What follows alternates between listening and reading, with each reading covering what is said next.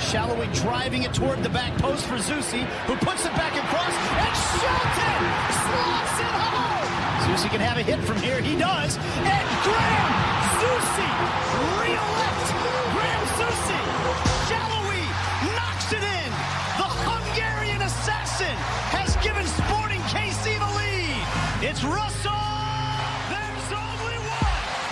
Johnny Russell! This is the Sporting KC Show on Sports Radio 810 WHB. Presented by Michelob Ultra. Enjoy a Michelob Ultra today. It's only worth it if you enjoy it. And by Casey's own CBD American Shaman. Score yourself free samples of great all-natural CBD products at a CBD American Shaman near you. CBD American Shaman. Everything is better with the feather. Now your host, Nate Bukaty.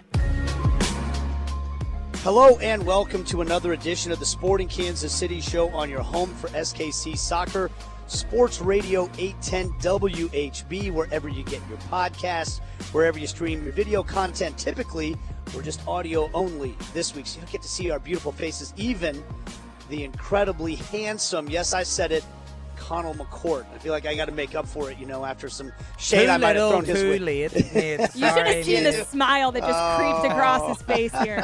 Whew. You know I love you, Conall. I think you're a handsome ginger bearded man.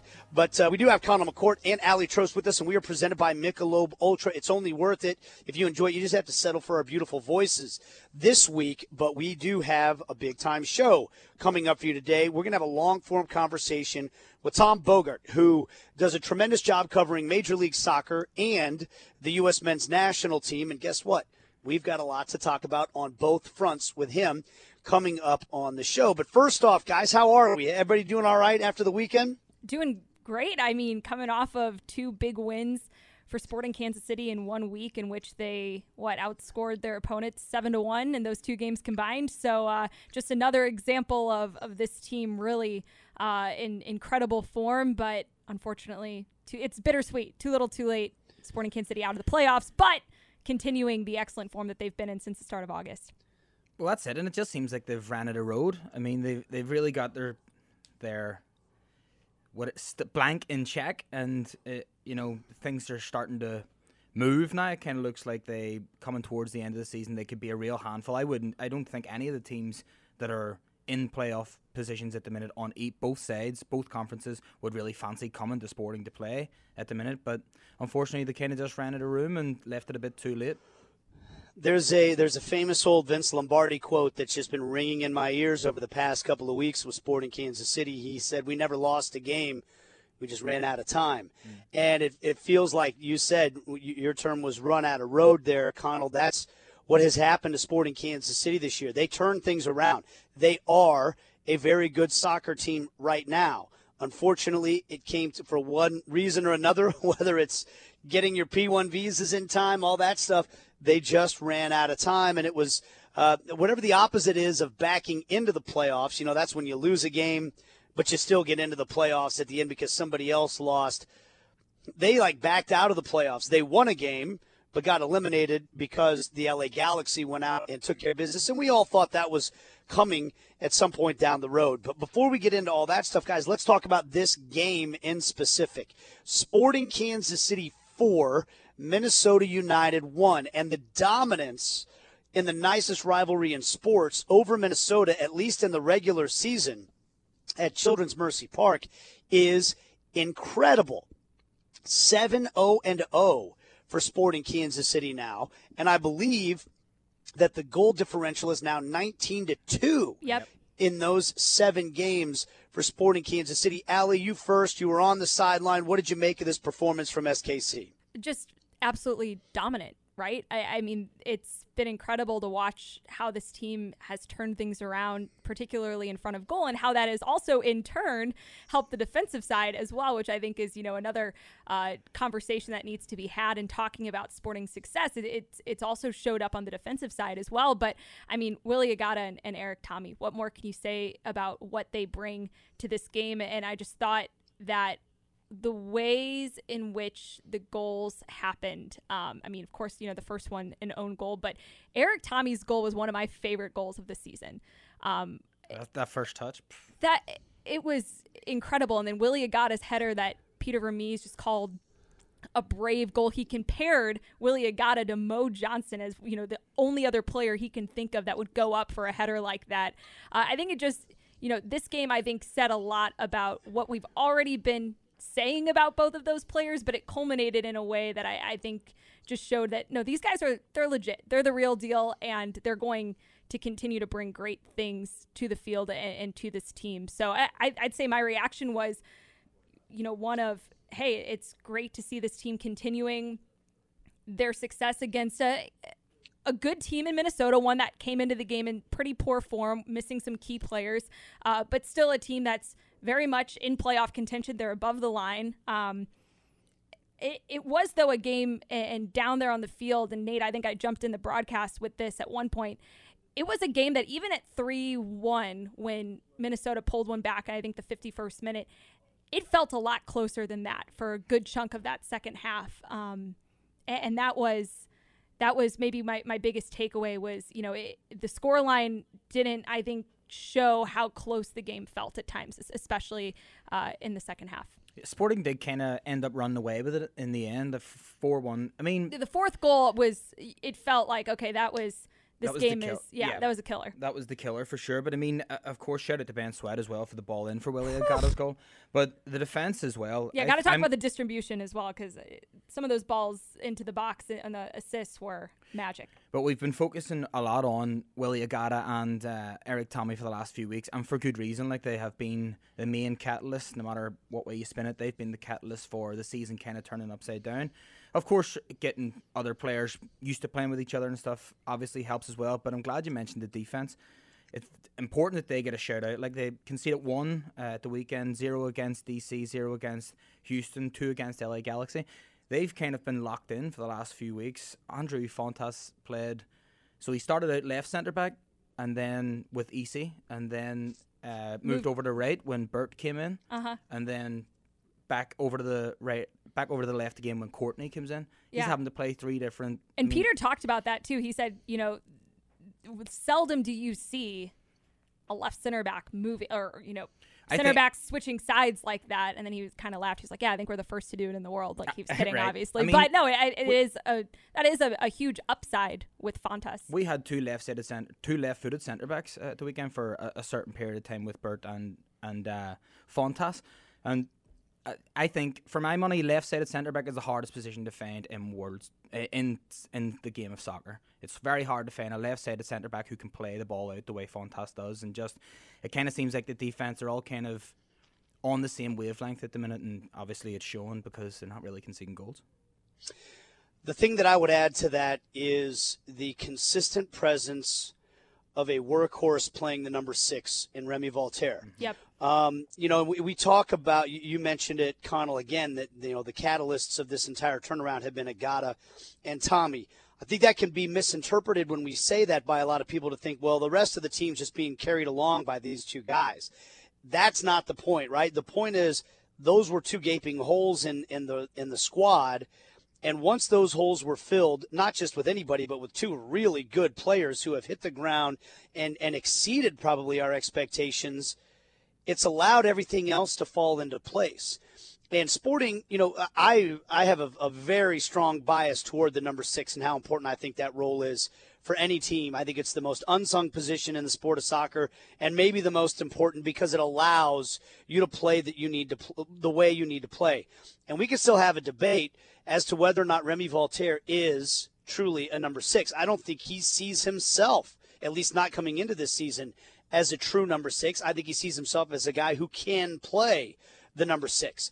But until Eric Tommy got here, which solidified the 2 attacking portions of the midfield and allowed Remy Voltaire to drop to the number 6 and be that guy every single day and develop a rapport with the center backs and connect to the rest of the team, there was such a missing piece in that regard. And that position does so much to put those defenders in better positions, right? Mm-hmm. To keep them from being put in horrible positions where they concede goals. And I think that knock-on effect of Tommy coming in, which allows Voltaire to drop back there, you can't question whether or not he's got the work ethic, right, to cover the ground to play that position. And he just seems to have grown in his confidence there and in his relationship with all of those players. I think that might be the most underrated portion of what's gone so right for Sporting Kansas City since the start of the month of August. No, I completely agree. And, I think one thing that should be talked about a little bit more with Remy Walter is the fact that, he has had to flip between an 8 and a 6 a number of times. And he's shared how difficult that is as well. Can you imagine just with his soccer IQ and his ability? I mean, we've talked about how much ground he's covered and how much he's grown in that number 6 role. And even before he's gotten to this point, with the new additions, like he was still having really fantastic games at different points earlier this season as well. Like, can you imagine an entire offseason where if Sporting Kansas City do want to move forward with him as their primary guy at the 6, like you have a whole offseason for him to work with Kerry Zavagnin to develop even more in that position with a whole offseason under his belt and a whole preseason under his belt versus, hey, sometimes in a single game flipping from one position to the other or from week to week having to go back and forth. I mean, that's really tough for any player because your responsibilities on the field are changing week to week. And he's a guy who's shown that he can handle that, but there's going to be a point where you can flourish so much more when you're able to really hone in on one spot and one position on the field. I think we kind of seen Peter likes him further up. Likes to play Remy. Or he said that. He said that in the past. He likes him to be up. But he didn't have Eric Tommy at that point. Correct. And with Remy now playing the 6, Nate, you mentioned it, is you can't question his work ethic. I mean, every single game we're putting out the stats. I mean, going into the game on Saturday, distance covered, Remy Walter, top of the pops, 206 miles over the season, which comes to 6.7 miles a game. And I think him and Tommy were on equal footing again with the game at the weekend. So he's just a workhorse. He'd run all day for you and he can play. And with him being that in that number 6 role, kind of shielding the defence and kind of breaking up everything that's coming towards him, it's given Tommy and Roger on the other side a bit more of a chance to go forward and be a bit more creative. And we've seen the rewards you can get from that. Yeah, and one other thing I want to point out too, and just talking about the Eric Tommy and Willie Gotta, the new additions, elevating the game of others around them. It's helped a player like Remy Walter. It's also, as we've talked about, helped the wingers out as well. I mean, watching the chemistry between Daniel Shallowy, Ben Sweat, and Eric Tommy on that left-hand side grow has been really fun to watch. It's resulted in some really good build-up play, some really dangerous chances created up that left-hand side. I mean, Ben Sweat's delivery has been on point in recent weeks, and he told me after the game that he and Willie have worked consistently in training. He's like, hey man, like if I deliver the ball in the box 11 times, I'm gonna find you at least once. You see just the way that his play is elevated, having a target like Willie Agata in the box to play to. Even on Eric Tommy's goal, I mean that run from Johnny Russell, maybe before you've got a guy like Eric Tommy that you can distribute the ball to in that moment, Johnny just runs out of real estate and the ball gets cleared away. Maybe it gets knocked behind for a corner, but having that option for Johnny Russell now, I mean, just the crosses into the box have gotten so much more dangerous because you've got so many more threats coming up the middle of the pitch, and it's alleviated things for the wingers. It's made the team more dangerous and has resulted in some really quality chances that eventually just gets too difficult. If Sporting's on, you're not going to keep him out of the back of the net. You just can't rush to close Tommy down. And I think when teams start to recognize that, it's going to free him up for more first-time shots. But he is so calm and collected in and around the penalty area when the ball comes to him. He has that little fake shot, and his first touch off that fake shot is immaculate to set him up for the second one. It's incredible. And I want to go back to what you said about Agata. When Peter Vermees used the term bravery going for that header, and then we had a great replay of it on the broadcast. There was a close-up where you could see the look in Willie Agata's eyes as he was tracking that ball in, and he comes flying in for that header. And it occurred to me, and I want to talk to him about this at some point in time. There's an old phrase that I'd heard that that bravery is not the absence of fear; it is being afraid but doing it anyway. That's what the definition of bravery is. If you're not, bravery's not being afraid. That's just kind of insanity or whatever. and I'm not questioning Willie Agada's bravery at all. But what I saw in his eyes, and I'd be curious to see if he backs this up. You guys ever seen you don't want to throw a ball across the street in traffic if there is any kind of Labrador retriever in the area, right? Because that lab is not going to see any cars coming whatsoever. It's only going to see that ball, and it's going to go after that ball with everything it's got because that's all it can process. That kind of tunnel vision focus.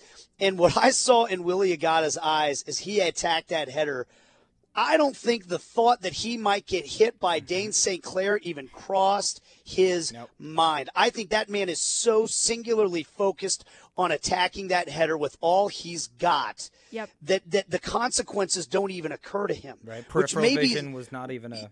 Yeah, which is maybe even better than bravery because then you don't even flinch. He's just so hungry. Yeah. He's singularly focused. He's got one thing on his mind, and that's going and attacking that ball. Nate, I loved after the game how he's telling me, I mean, he's not even talking about the 2 goals. It's his birthday. I mean, most guys get a brace on their birthday, and they're like, this is the best night ever. He's like, I should have had 3. Like, I keep getting these 2-goal games. Like, I need to score, like, a hat trick. And I'm like, but I love this for so many reasons. Number one, like, you want your number 9 talking like that. You want 100%. That player to be so hungry around goal, to be so honed in on just finding the back of the net no matter what it takes and going up for headers like that. I mean, it's amazing. But what that's going to do, and, we'll talk later on in the show with our guest Tom Bogert about this because he wrote about it, with Alan Polito's return next year. And a lot of people have been like, well, how do you keep, Willie Agada off the field, or do you switch formations? How do you get both these guys out there at the same time? Or you just have some really damn good competition going on every single week. And that's only going to elevate the play. And Peter Vermees even said this last week that he believes that the best developer of talent is competition, not coaching. Because if your single goal is to get better than the guy in front of you, or that's standing side by side kind of in an equal position as you, that's going to push you in ways that no coach can do. The thing about a guy that I love about like Agada too is I don't think – he doesn't need to have a fire lit under his rear end because there's somebody pushing him. He's chasing a goal, always. And then to carry that Labrador Retriever, analogy one step further, just what you said. When does a goal scorer get tired of scoring goals? Mm-hmm. When does he ever get, if he's hungry for goals, when is he ever full? The answer is never. He's insatiable, right? And that's like my sister had a dog named Newman that lived for you to throw him a tennis ball, right? And if you threw him a tennis ball 100 times in 100-degree heat, he would still chase that ball until he fell down dead. He was never going to stop. Yeah. You had to finally take the tennis ball away from him and tell him, you're done for a while, pal. and that's what you want in your goal scorer. You want a guy who's never had enough goals. Yeah, I got a brace on my birthday. Should have had 3. Yeah. Right. And I think that's what they got with Willie Agada right now. And on that note, guys, let's take a break so we have enough time to talk. Because you're right, Allie, big questions coming up for Sporting Kansas City in the offseason. Let's see what somebody like Tom Bogert thinks about it as we continue right after this on the Sporting Kansas City show on Sports Radio 810 WHB, presented by Michelob Ultra. Sporting KC fans take pride in supporting the team both home and away. When flying to away matches to cheer on the team, or anywhere for that matter, check out the Kansas City International Airport's new terminal progress at buildkci.com. You're listening to the Sporting KC Show on Sports Radio 810 WHB. And we're back on the Sporting Kansas City Show on your home for SKC Soccer, Sports Radio 810 WHB. Of course, wherever you get your podcasts as well, we appreciate you downloading and streaming the content, writing some great reviews for us, maybe starting a blog to tell everyone how great the podcast is, whatever you can to get the word out there. We appreciate it. And, of course, have yourself an ice-cold Michelob Ultra while you're at it. It's only worth it if you enjoy it. Well, I'll tell you what, it's going to be worth talking to our next guest because we always enjoy talking to Tom Bogert, MLS insider, U.S. men's national team insider, and we've got a boatload of stuff to talk about on both fronts with him today. Tom, thanks for joining us, man. How are you? Thanks for having me. I'm very good. That was really good after that intro. So, yeah, let's get after it. Hey, we like to try to butter our guests up as best as possible before we get into the stuff. Before we take you apart on all the stuff you had to say about Sporting Kansas City. No, I'm kidding. We do have some great content that you wrote at MLSsoccer.com that we're going to get to in a moment. But just some overall thoughts quickly. For us, we just spent the last segment talking about how, boy, Sporting Kansas City didn't fail to make the playoffs this year. They ran out of time. That's how it feels around Kansas City. And I honestly walked, as they won that game against Minnesota over the weekend, but got bounced from the playoffs in the process. My refrain to everybody that night was, boy, every other team in the West is really glad this team isn't going to the playoffs, because this would be one of those teams that's a lower-seeded team that you just do not want to play. Is that how the rest of the league sees it right now in terms of, are they recognizing what Sporting Kansas City looks like now compared to maybe what they did for the balance of the spring and summer? Yeah, I mean, I probably wouldn't go that far, right? Like, again, I think my biggest compliment to this team and to, Peter Vermees, as if, earlier in the season people were asking questions of his job, which is just ludicrous to me. This is the guy who should be able to walk away on his terms whenever he wants. But regardless, like, how many other teams have you seen in MLS history dead and buried, like, after the Open Cup semifinal loss? Like, that's backbreaking. You're talking about it. All right, like, we're pretty far away from the playoff race. Had a disaster start to the season, all these injuries. Hey, maybe we can win the Open Cup. The Open Cup is a loss. From that moment on, realistically, you could try to talk yourself into a playoff comeback. But, like, people are realistic enough that, like, it's season's pretty much over. How many teams just lay over and die? How many teams have we seen that go, 1 win, 11 losses, and 3 draws that are just so easy to play against? Mm-hmm. Like, Sporting Kansas City have been a tough out. They've been playing spoiler down the stretch here. Every game they play has been difficult. I wouldn't go as far as to say that, like, I don't know, Austin FC would be really worried about playing in the playoffs, because under that kind of context, every playoff game is difficult, every playoff team and stuff. It was, I think it's funny that they've been playing so much better down the stretch than, like, Toronto has. And everybody was, particularly Toronto beat Charlotte FC at home one time, and people were crowning them like, wow, if they get in the playoffs, they might be one of the favorites. You don't want to play them. And it's like, yeah, well, then they lost 4-0, 4-3, 3-1, all these, like, they just dropped games after game. So it's funny that not enough people are talking about Sporting Kansas City for what they've done. And, again, I'm not going to go as far as to say, oh, my God, nobody would have wanted to play them in the playoffs. But, like, full credit commending what they've done down the stretch to not just lay over and die, as it would have been so easy to do. And, of course, the rise of Sporting over the last few weeks has been in conjunction with the new additions, Willie Agata, Eric Tommy, really helping not just elevate what Sporting's done with their own contributions, but with everyone else involved in the game. They've really elevated the entire team. And, while the offense is gotten a lot better, the defense has also really shored things up in recent weeks. Tom, you wrote a great piece kind of looking ahead for Sporting in 2023. And the second point that you kind of brought up, is there going to be a complete teardown? You mentioned some of the players who have been a key part of this Sporting team over the last decade, but also, mention Andreu Fontas and the defense as well. In your estimation, what would be the biggest move that you would want to see Sporting Kansas City make based on what you've seen towards the end of this season, of course, anticipating the returns of Alan Pulido and Gadi Kinda? Like, what areas do you see Sporting needing to go out and maybe make the biggest splash ahead of next season? Yeah, I mean, it's absolutely center back and, like, that spine of defense. I think Remy Voltaire has been better as a number 6, which, if you asked me this a month ago, I would have said number 6, because Kansas City, they couldn't plan for Alan Pulido injury and Gadi Kinda. That's 2 DPs not giving you any minutes. Regardless if you say they're injury prone, regardless of what you say, you can't plan for that. Nobody can, and that's just brutal luck for them. But what you can plan for is coming into the season with your number 6 being Jose Mari, who was substituted on in the opening day, substituted off, and never seen from again. They had to have had an idea that he wasn't going to be the guy. And then the backup being Uri Rosell, who hasn't played 1,500 minutes in MLS since, like, 2013. Like, that was pretty, that was avoidable. The number 6 would have been the kind of first thing I would point at. But if they believe that Remy Voltaire is better there than playing as a number 8, then you have Voltaire, Kinda, and Eric Tommy as kind of a midfield trio. That's solid. I still think that they're going to need to sign another number 6, but it's not as much of a need as it was, I think, a month ago. Center back is where it's at. Like, I had Andreu Fontas in my best 11 last year, and I might have even had him for Defender of the Year, or at least on the ballot. He's fallen off really hard.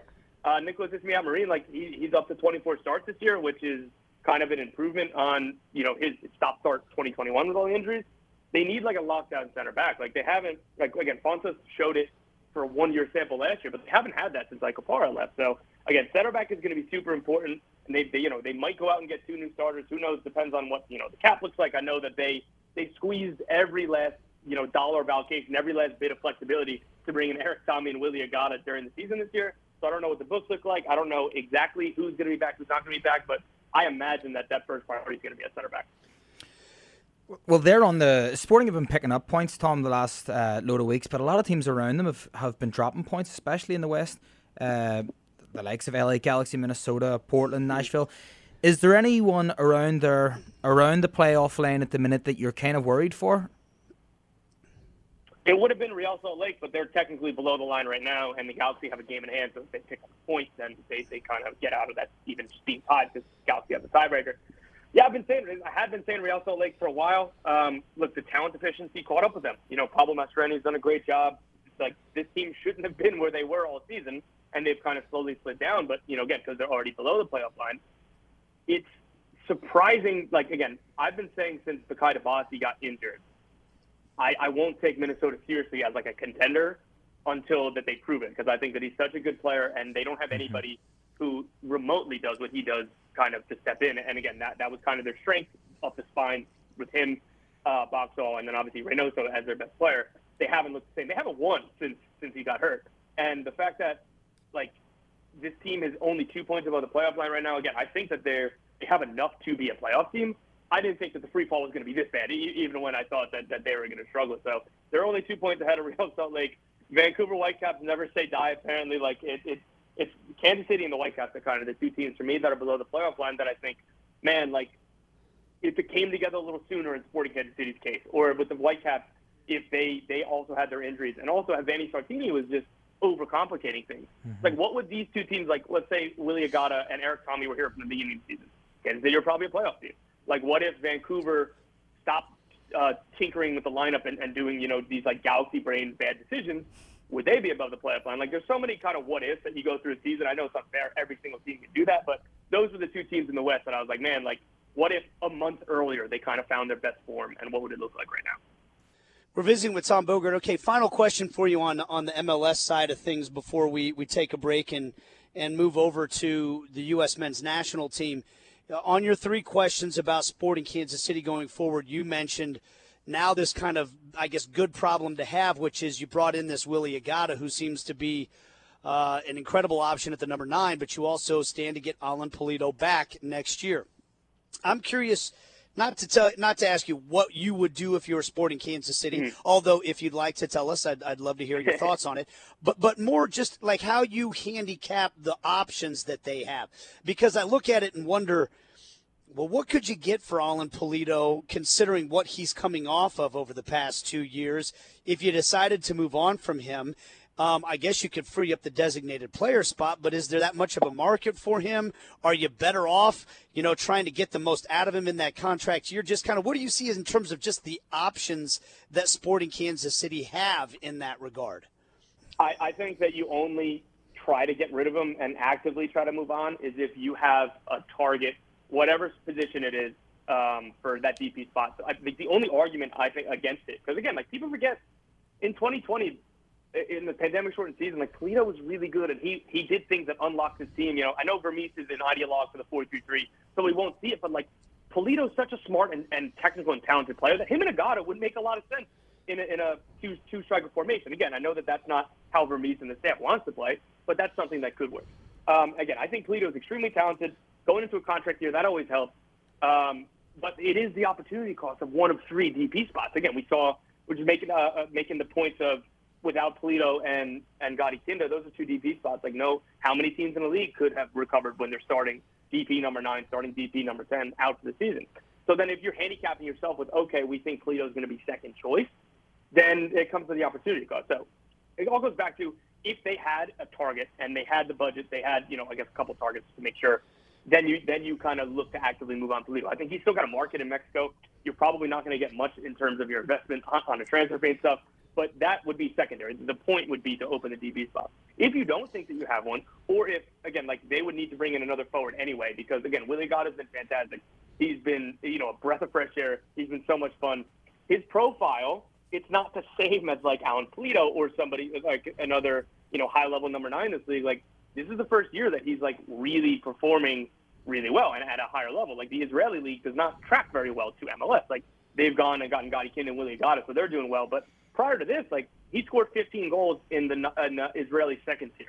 Other than that, he had scored 5 goals as a career high. So, like, the worry there is if you get rid of Polito and say, all right, Willie Agata's the guy, and I do genuinely believe in Willie Agata, but you got to kind of be careful. What happens if next year he doesn't quite look the same, or what if he doesn't hold up for 34 games? So I like the idea of having them both, but again, it comes down to just the uniqueness of MLS.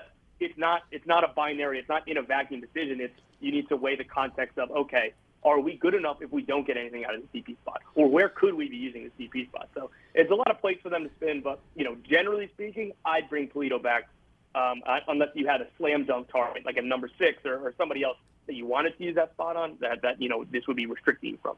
You got to be careful when it comes to Agata. That's the kind of wordsmith we have on our hands right now, ladies and gentlemen, with Tom Bogert. Unbelievable stuff. Okay, and I think you laid that out very well, and I think a lot of us are thinking, man, you daydream a little bit about having that depth, especially with this competition with the Liga MX coming in next year. You might even need more depth than you have in the past. To have both those guys on the roster is pretty tasty if they're both healthy, but we'll see how Sporting Kansas City decides to manage that whole situation. All right, Tom, we're going to take a break. When we come back, we're going to shift our focus to the U.S. men's national team, our last 2 chances to watch this team play in friendlies before the World Cup arrives in November. Right after this on the Sporting Kansas City show presented by Michelob Ultra. It's only worth it if you enjoy it.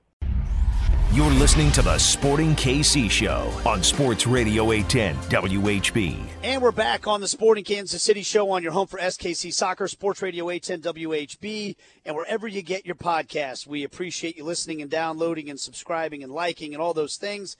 And we appreciate Michelob Ultra. It's only worth it if you enjoy it. They present our show every week, and we're still visiting with Tom Bogert. We're going to shift over to the U.S. men's national team now, Tom. And I know that this is what you're supposed to do if you're a U.S. men's national team fan. You're supposed to log on to Twitter. You're supposed to express outrage at whatever European-based player did not make the roster whenever that roster comes out. So I'll make sure we get to that at some point. But in all seriousness, are there any major roster decisions that I'm not even going to say rubbed you the wrong way or got you, but maybe got your attention that stood out to you for this last round of friendlies? It's clear that Berhalter and the staff believe in Ricardo Pepi's potential ahead of everybody else at that center forward group. You don't call in a center forward who at the time hadn't scored a goal in a year without believing in, okay, this is a projection for the future because this clearly isn't rewarding him for form right now. Again, when you had Jordan Pifo scoring the goals that he's doing for Union Berlin, you have Brandon Vasquez doing what he's doing in MLS. Insert, I guess, anybody else that you might want to plug in. They took Ricardo Pepi because they believe that this is the most talented potential projection, and they wanted to give him a chance to, hey, this is your last chance to win your spot. He scored for FC Groningen. This was after the roster was announced. But, yeah, for me, it was that center forward and the kind of surprise that Pepi came in again ahead of Pifo or ahead of Brandon Vasquez. I get it. I do believe that Pifo genuinely has a real chance to make this roster. I think that it just comes down to they know what he is, they know what he isn't. So I don't know, maybe there wasn't a value to having him in the camp right now, particularly if he's on the bubble. Maybe give Pepi a chance to prove that he's been better, that he is better than what he's shown over the past 6 to 9 months.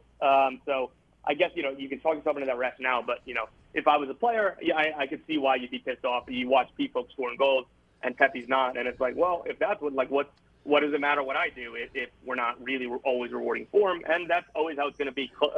Coaches are going to try to fit their game model. So, yeah, center forward was definitely the big takeaway. Tom, a lot of key injuries kind of popping up ahead of these friendlies as well. Is there one that maybe concerns you more than the others, or is this just, in your estimation, hey, good opportunity for some other guys? Yeah, I mean, I look at it as the latter point. But for Chris Richards, is this who he is? Is this a guy who's just going to be hurt all the time? It seems like anytime he's gained a little bit of momentum, he gets hurt. And again, this isn't his fault. It is what it is. That just means that he's going to be behind the 8 ball in terms of, I think he's a lock to make the roster as long as he's fit at this point. But moving forward, that might change. Aaron Long has the absolute golden opportunity to prove that he should be starting game one at the World Cup next to Walker Zimmerman. And, like, Richards probably should have had his first opportunity, given what he's done. Again, his potential, his ceiling, his talent, to prove that, hey, he's the long-term fit next to Zimmerman, I mean, short-term and long-term. And he just gets hurt again. It just is what it is. This is what his entire career has been like. He spent a year on loan at Hoffenheim. I think he played like 15 or 18 games. He was supposed to be their starting center back. He was out with injury. Now he was just starting to get the starting center back job during World Cup qualifying with the national team, broke his foot. Again, these aren't his fault. It just is what it is. But it goes down to you have to kind of go with the guys who are, I guess, more reliable. And again, this sounds like an anti-Chris Richards thing. It's not. It just is what it is. And if he's not here, he's not going to get those chances. So it is a golden opportunity for Aaron Long to get that starting job. You know, Cameron Carter-Vickers is another guy who's out. I didn't even know that he was kind of carrying a knock. So Mark McKenzie and Eric Palmer-Brown, this is a golden opportunity for them to make the team. Like, looking at this roster, they were absolutely on the outside looking in because they weren't called into this roster. You kind of had your group of 4 center backs, and I guess Reggie Cannon was ahead of James Sands as like the 5th emergency center back. McKenzie and Palmer-Brown were likely to not make this World Cup roster. Now they have a chance in this week, play 2 friendlies. And honestly, again, like if Aaron Long doesn't prove that he's the starting center back next to Zimmerman, not only are Palmer-Brown and McKenzie fighting to make the team, they might even have a chance to start that first game. So there's a lot of moving parts at center back next to Walker Zimmerman. Thank God that Walker Zimmerman has been a pillar of consistency and availability. So, you know, it's not completely doom and gloom. But, yeah, it's a rotating door next. Just as where centre back is concerned, Tom, my guy Cameron Carter-Vickers, this is, this was kind of his chance to show what he can do. I mean, I watch him every week, and without him playing for Celtic at the minute, there's a huge gaping hole in the central of defence. I think he's very underrated. But was this kind of his chance? Because he hasn't played too much for the US, and other players around him have played more. Do you think, with him not being in these squads, do you think there is a chance that he'll make the squad for the World Cup? I think he still has a chance to make the. I still think he has a chance to make the squad. But when I was learning about the Chris Richards injury and he was going out, it was kind of before it was announced. I'm hearing from sources that, like, hey, like, Chris Richards out, Palmer-Brown might be in, and I'm like trying to look into it. This is from the New York Giants game, by the way. I'm having a Bud Light in, you know, the literal last row of the stadium, and I'm texting people about, hey, like, I heard Palmer-Brown's in. So my immediate thought, because I only thought that it was Richards out and Palmer-Brown in. And I was like, oh, like, I guess Cameron Carter-Vickers is going to have a real chance to earn a starting spot here. And then U.S. Soccer put out the announcement, and it was like, oh, Cameron Carter-Vickers is also hurt. I was like, oh, man, like, that sucks. Like, I was looking forward to seeing him kind of get this chance. Like, I don't think the door's closed for him for the roster. Again, like, now it's out of his hands would probably be too far. But now McKenzie and Palmer-Brown have a chance to, like, show, hey, like, we're as good as CCV. Maybe we should get a chance to be on the squad. So there's a lot of moving parts. Like, these things are going to come down to the wire. It'll come down to some MLS players getting that, you know, the non-window camp, see if anybody can kind of work their way into the group. So, yeah, it's a lot of fluidity going on right now. I wouldn't rule anything out. I just want to put into perspective the conversation that we're having right now, Tom. And first of all, this is when you know you have good chemistry on your. I had a list of things I was going to ask you, and I'm a Celtic fan too. But I knew that my ginger-haired Belfast native Conall McCourt was going to beat me to the Cameron Carter-Vickers point. But let's put this in perspective for a second. We're talking about a 24-year-old, possibly. MVP caliber player at a club the size of Celtic, who is playing in is starting in Champions League matches, and we're talking about whether or not he's going to make the roster for the U.S. men's national team. At what point in American history would that sentence have been said before this current group of players? Yeah, and if you try to get that question off ahead of him, I think you would have gotten 2-footed. So that was a smart business decision. Way to go, keeping things moving. But yeah, like it's a great perspective to have. It's like the pool of talent is wild, and we haven't even mentioned James Sands. He's playing for Rangers in the Champions League as well, and in Scotland at a big club. And not only was he not on the roster, he wasn't even the next 2 called up. He's like 7th or 8th on the depth chart right now. Like, there's so much talent to choose from. It is a great problem to have. It gives all these arguments, these debates from people. I think this player should come in. I think that player should come in. And I've been able to take a step back as well and be like, we're arguing about, like, roster spot, like, depth chart of the pool from, like, number 24 to number 30. Like, these guys would be, like, 6 to 12 at any other generation in U.S. national team history, like U.S. men's national team history, of course. It's really awesome. It's a real golden era. It allows Berhalter to make decisions that we might disagree with because he might be prioritizing a game model or who fits his group rather than okay, I got to collect the best 23 players, scratch and claw to get every single person in here. Then we'll kind of figure it out. So, like, it's really encouraging and it's really impressive, and it speaks to the development of soccer in this country and the development of the players being able to go abroad and get the development there because they're not just overlooking American talent because they're American. So, like, well, okay, I want to take us down a different road in just a moment. But, I mean, when it comes to Berhalter's job, like, let's say he puts together his roster based on the players that fit his system. Well, like, let's say it doesn't work and guys, miss out on making the roster. Like, because they have this, good problem right now with all of this talent. Like, if the players put together don't work, like, does that make Berhalter's job, like, does that make the hot seat more likely to come by if things don't work out? Because it's like, well, you had all the players, you just didn't put them together the right way. 100%. With more talent, with more options comes more responsibility and more pressure. His contract and the contracts of the assistant coaches, they're only through this World Cup. There is no guarantee that he'll still be here. These come in cyclical natures. Some people would argue that on the international game, not just with the United States, but at any country, it's best to have coaches just take the 4-year cycle and then move on and get another fresh perspective in there. I don't know what the plan is here. Obviously, Bruce Arena was here for longer. Bob Bradley was here for a little bit longer. Klinsmann would have been here for longer if they didn't kind of stumble during qualifying. So that hasn't been the MO of the U.S. soccer. But again, like, if they don't perform well, if they look bad, if they don't get out of the group stage, whatever the barometer is that has been set internally, he and his staff won't be back. Part of the reason why, like, Luchi Gonzalez, felt comfortable to take the San Jose job because he's like, my contract is up. There was no guarantee that Berhalter was going to be back, and if Berhalter's not back, like, I'm probably not going to be back, right? Like, so I need to kind of look out for myself, and who knows what happens next. He could have gone and been an assistant with Berhalter, wherever his next job is, if he indeed left. But there's just so many things in the air. And that's what it is, man. The World Cup is the most pressure. It is the biggest event in international soccer and soccer in general. So, yeah, like, the seat is going to be red hot. Slash, like, he's going to be dumped out, like in Dr. Evil and the Austin Powers movie where he's just pressing a button. All right, like, you didn't get out of the group stage, like, bang, like, all right, next. Guys, and at the risk of getting two-footed by Conall here, I'm jumping in because I have something to tell you guys. And this is – everybody listen up. We have no choice. If this midfield is healthy, and I'm talking Musa, McKinney, Adams, the MMA midfield, if that midfield is healthy, this team is going to perform incredibly well at this World Cup. Greg Berhalter has something that in many ways is beyond his control. He has a group of players that genuinely like each other, that are genuinely excited about the opportunity to play together for the national team. They haven't been corrupted and withered and worn down by playing for their national team for too long, which you see happen all over the world with national teams, right?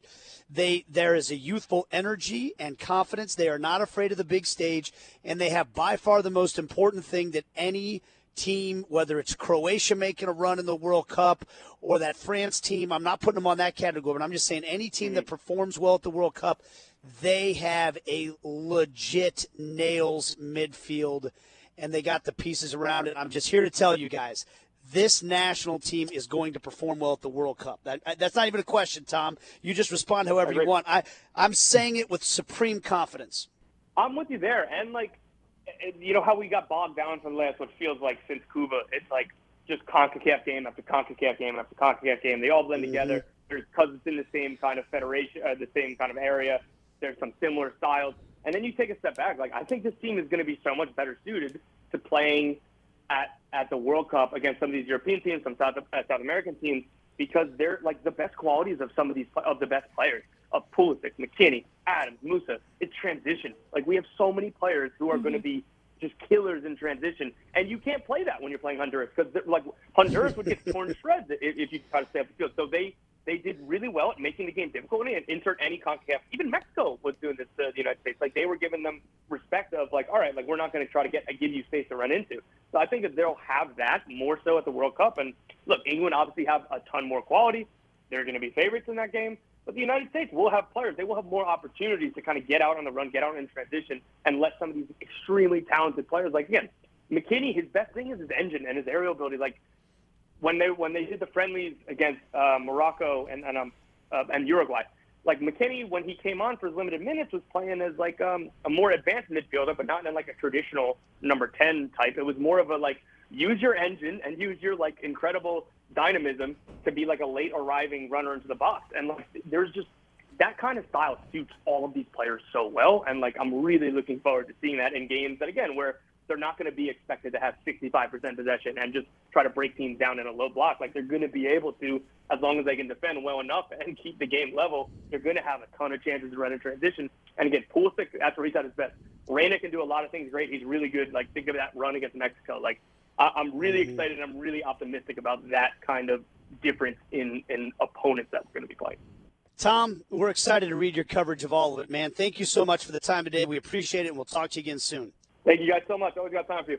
Thanks, Tom. All right. Thank you, Tom. One of the best right there, Tom Bogert. We'll be back to wrap things up on this edition of the Sporting Kansas City Show right after this. You're listening to the Sporting KC Show on Sports Radio 810 WHB. All right, back to wrap things up on this edition of the Sporting Kansas City Show on your home for SKC Soccer, Sports Radio 810 WHB, wherever you get your podcasts, and presented by Michelob Ultra. It's only worth it if you enjoy it. Guys, no game to preview this weekend. It's just watching the U.S. national team, and I saw people griping about the fact this is going to be a bright and early kickoff on Friday morning. Some people were debating whether it's better to kick off a game, if you're a fan, if you want to watch a game super late at night or super early in the morning. And Conall, I'm guessing the fact that you have a newborn in your house is going to have you come down on my side, which is bring on all the early morning kickoffs you want. I'm up anyway. Yep. But if you're Allie Trost and you're newlywed and you're just in the process of house hunting and everything, you probably want the late night game. Is that where we all come down on this? I actually am going to disagree because, in our jobs, like a lot of us, we work night, like games and things like that. I'd rather have my Friday night to do, and hopefully if the game goes well, you kind of set the tone for the day. Mm-hmm. Now, the flip side of that is, I think it's a little easier to go to bed with a bad taste in your mouth. You wake up and it's a new day and you can start fresh, whereas you get up early and maybe the game doesn't go the way you wanted it to, and that kind of puts a sour start to the day. So I'll go morning, but I guess it just depends on what's going on that weekend. But working nights, I think I'd rather take a morning game as long as I didn't have to work too late the night before. Yeah, I'm mornings all day as well, 100%. And we're used to it. To me, like my mornings on the weekends involve me waking up early and watching some English Premier League or Scottish League or German League, whatever. So 7:25 a.m. on Friday, that's Japan nothing. And the United States. Yeah, that's not. That's but a late it is kickoff a Friday for us. Morning as well. Yeah, that's right. It's an hour and a half later than sometimes what we're used to. That's going to be on ESPN2. And that is a World Cup opponent in Japan. And then Saudi Arabia versus the United States on Tuesday of next week, the 27th, 1 o'clock in the afternoon on FS1, guys. And then it's just a countdown to the World Cup coming up in November. Can you guys wait? I mean, I'm so excited. And the official roster will come out November 9th. So just a lot of things to look forward to over the next few weeks as we get closer. But, man, it's finally it's here. We've been talking about this for so long, and it's really exciting. Should we mention the jersey? Okay, I was going to say, some of the players aren't too happy with it. I personally, the tie-dye, the blue ones, I'm a fan of those. But I don't know, is there something to the look good, play good? Because if that's the case, these guys aren't too happy, at least in some of the comments I've read. See, the blue one looks like a U.S. shirt that you would buy from TJ Maxx. It's like, we're going for the, not a, I don't know. The tie-dye is becoming more popular, though. I feel like I've seen it on... There's I've said this my piece too many times on the kit. There's a slam dunk in front of the United States just waiting to happen, which is the Where's Waldo red and white stripes with the blue shorts. It literally is the American flag. It encompasses the American flag. The great countries in the world have kits that you recognize, and Nike and Adidas find a way to tweak them a little bit, and they don't have any problem selling kits. When you watch Brazil play, it's Brazil. Right. When you watch Argentina play, it's Argentina. Yeah. When you watch the Netherlands and they're all orange from head to toe, it's them. The United States has a unique kit just waiting for them. And just like Celtic does, Conall, with the hoops. They tweak the hoops a little bit every year, but it's the hoops. Mm-hmm. That's all the United States needs to do. Come up with whatever secondary kit you want to come up with. That should be their kit every single year, and it's bizarre that they don't do it, and I have spoken. I agree. No, Nate, that was very well said. It's hard to argue with. And as a new Arsenal fan, I actually think that every club should be required to have a pink kit option as well. This is becoming I've got like my an pink Arsenal jersey. This is becoming like an Arsenal podcast here. I'm kind of getting Well, not crowded yet. out. I've still got a lot to learn, but I would say maybe a good luck charm because top of the table, baby. And I don't know, maybe I'm a bandwagon fan to some, but I'd say a good luck charm. For myself. And I'm here to bridge the gap between Arsenal and Celtic. I'm just like Keegan Tierney. I've got the Celtic tat on one leg and the Arsenal tat on the other. That's a deep cut. Most of our audience has no idea who that man is, but he tucks his shirt in, and sometimes he plays a great fullback. And that's going to do it for us today. For Conall, McCourt, and for Ali Trost and Tom Bogert, thanks for listening to this edition of the Sporting Kansas City Show.